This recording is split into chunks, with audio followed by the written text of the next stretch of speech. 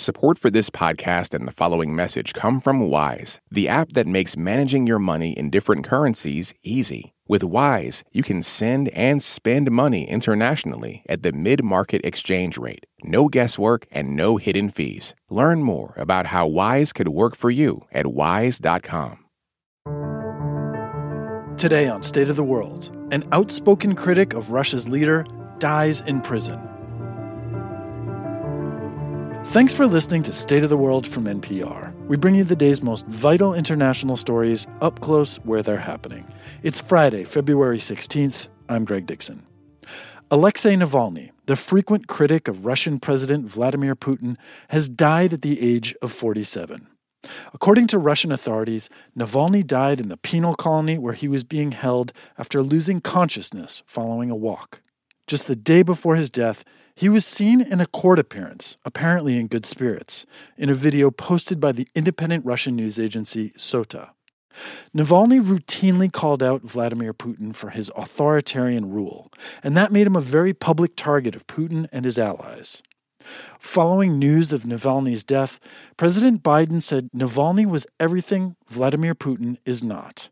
He was brave, he was principled, he was dedicated to building a Russia where the rule of law existed and where it applied to everybody.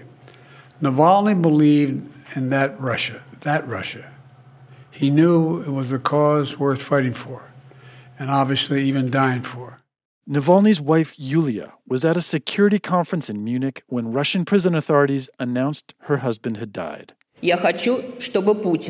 I want Putin and all those who surround him to know they will be held responsible for what they did to my country, my family, and my husband, she said. NPR's correspondent in Moscow, Charles Maynes, has this look back at Alexei Navalny's legacy. Alexei Navalny was often called President Vladimir Putin's fiercest critic, and with good reason. Alexei Navalny! More than a decade, Navalny built a national following with impassioned campaigns that channeled public outrage over corruption and violence in the Kremlin and promoted a vision that Russians could one day live differently. He is the only real politician in the Russian political field trying to struggle for power. That's Andrei Kolesnikov of the Carnegie Russia Eurasia Center speaking in 2020. Kolesnikov has said Navalny stood out from a crowded group of opposition figures by reducing Russian politics to a simple dichotomy. Putin versus Navalny, Navalny versus Putin. A lawyer by training, Navalny first rose to prominence as an online muckraker who exposed corruption schemes among Russia's state-owned companies. He soon emerged as the breakout political star of anti-government street protests in 2011 as Putin was eyeing a third presidential term. Navalny's powerful voice, good looks, and readiness to laugh off threats and jail time won him a huge following, especially among younger Russians. In 2013, he took almost a third of the vote in the Moscow mayoral election, despite being blacklisted by state media and hounded by prosecutors. Kolesnikov says the Kremlin took note. And after that, Kremlin does not allow Navalny to participate in any legal activity, in any elections. Instead, Navalny sought political legitimacy from the outside in. He expanded his presence nationally, opening field offices with his anti-corruption foundation and launching a sleek online media operation via social media and YouTube in particular. In 2018, he led a shadow campaign to challenge Putin for the presidency, banned from the ballot, but presenting a starkly different vision for Russia, as he told NPR in an interview at the time. It's simple. I want to live in a normal country and refuse to accept any talk about Russia being doomed to being a bad, poor, or servile country. I want to live here, and I can't tolerate the injustice that for many people has become routine. Navalny's informal style and fondness for pop culture were central to his appeal, and a sharp contrast to the Kremlin leader 24 years his senior. When Putin tapped into older Russians' grievances over the demise of the Soviet Union, Navalny channeled a younger generation's hope that Russia could break free from that repressive past, says independent analyst Fyodor Krasheninnikov. For them, Putin is the old man that they're sick of because he's been on television their entire lives. And that's why they gravitated towards Navalny. He was younger, more energetic, and more reflected their worldview. Putin famously never mentioned Navalny's name in public, referring to him dismissively with terms like that blogger or the person to which you're referring. Even a state media propagandist relentlessly attacked Navalny as a fascist and a Western stooge. Meanwhile, Navalny-led investigations, seen by millions of viewers on YouTube, excoriated Kremlin insiders for corruption, making powerful enemies along the way. Russia's most prominent opposition leader has been poisoned. In 2020, Navalny collapsed aboard a flight in Siberia, a victim of a poisoning attack. He was on a plane flying back to Moscow when he fell unconscious. He survived, barely, thanks to medical treatment in Germany. From there, he also launched another investigation, this time uncovering the identity of the FSB assassins that had tried to kill him using the nerve agent Novichok. It all sounded like something out of a movie, and soon there was one. And the Oscar goes to Navalny. Navalny, the documentary, took an Oscar in 2023.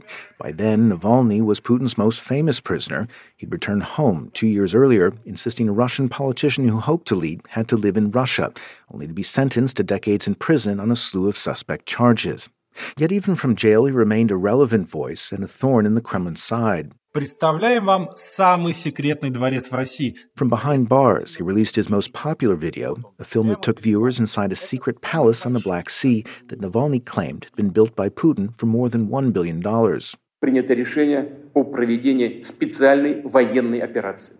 And when Putin announced the full-scale invasion of Ukraine in February of 2022, Navalny castigated the Kremlin leader as a madman, dragging the country backwards once again. Our miserable, exhausted motherland needs to be saved, said Navalny in social media posts released through his lawyers. All it took, he argued, was for more Russians to raise their voices and say they wanted something different. It was the latest distillation of Navalny's vision for Russia, at once simple and stubbornly out of reach in an era characterized by repression and fear.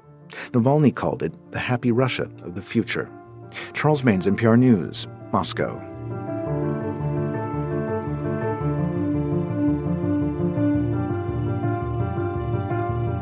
That's the State of the World from NPR. Thanks for listening. See you again soon. Okay, close your eyes for a second. Now imagine you're on your dream vacation. No work calls to answer, no text messages to respond to, just your suitcase and an opportunity. The opportunity to just take yourself out of your routine and travel deeper. How to actually take that dream trip. That's on the Life Kit podcast from NPR.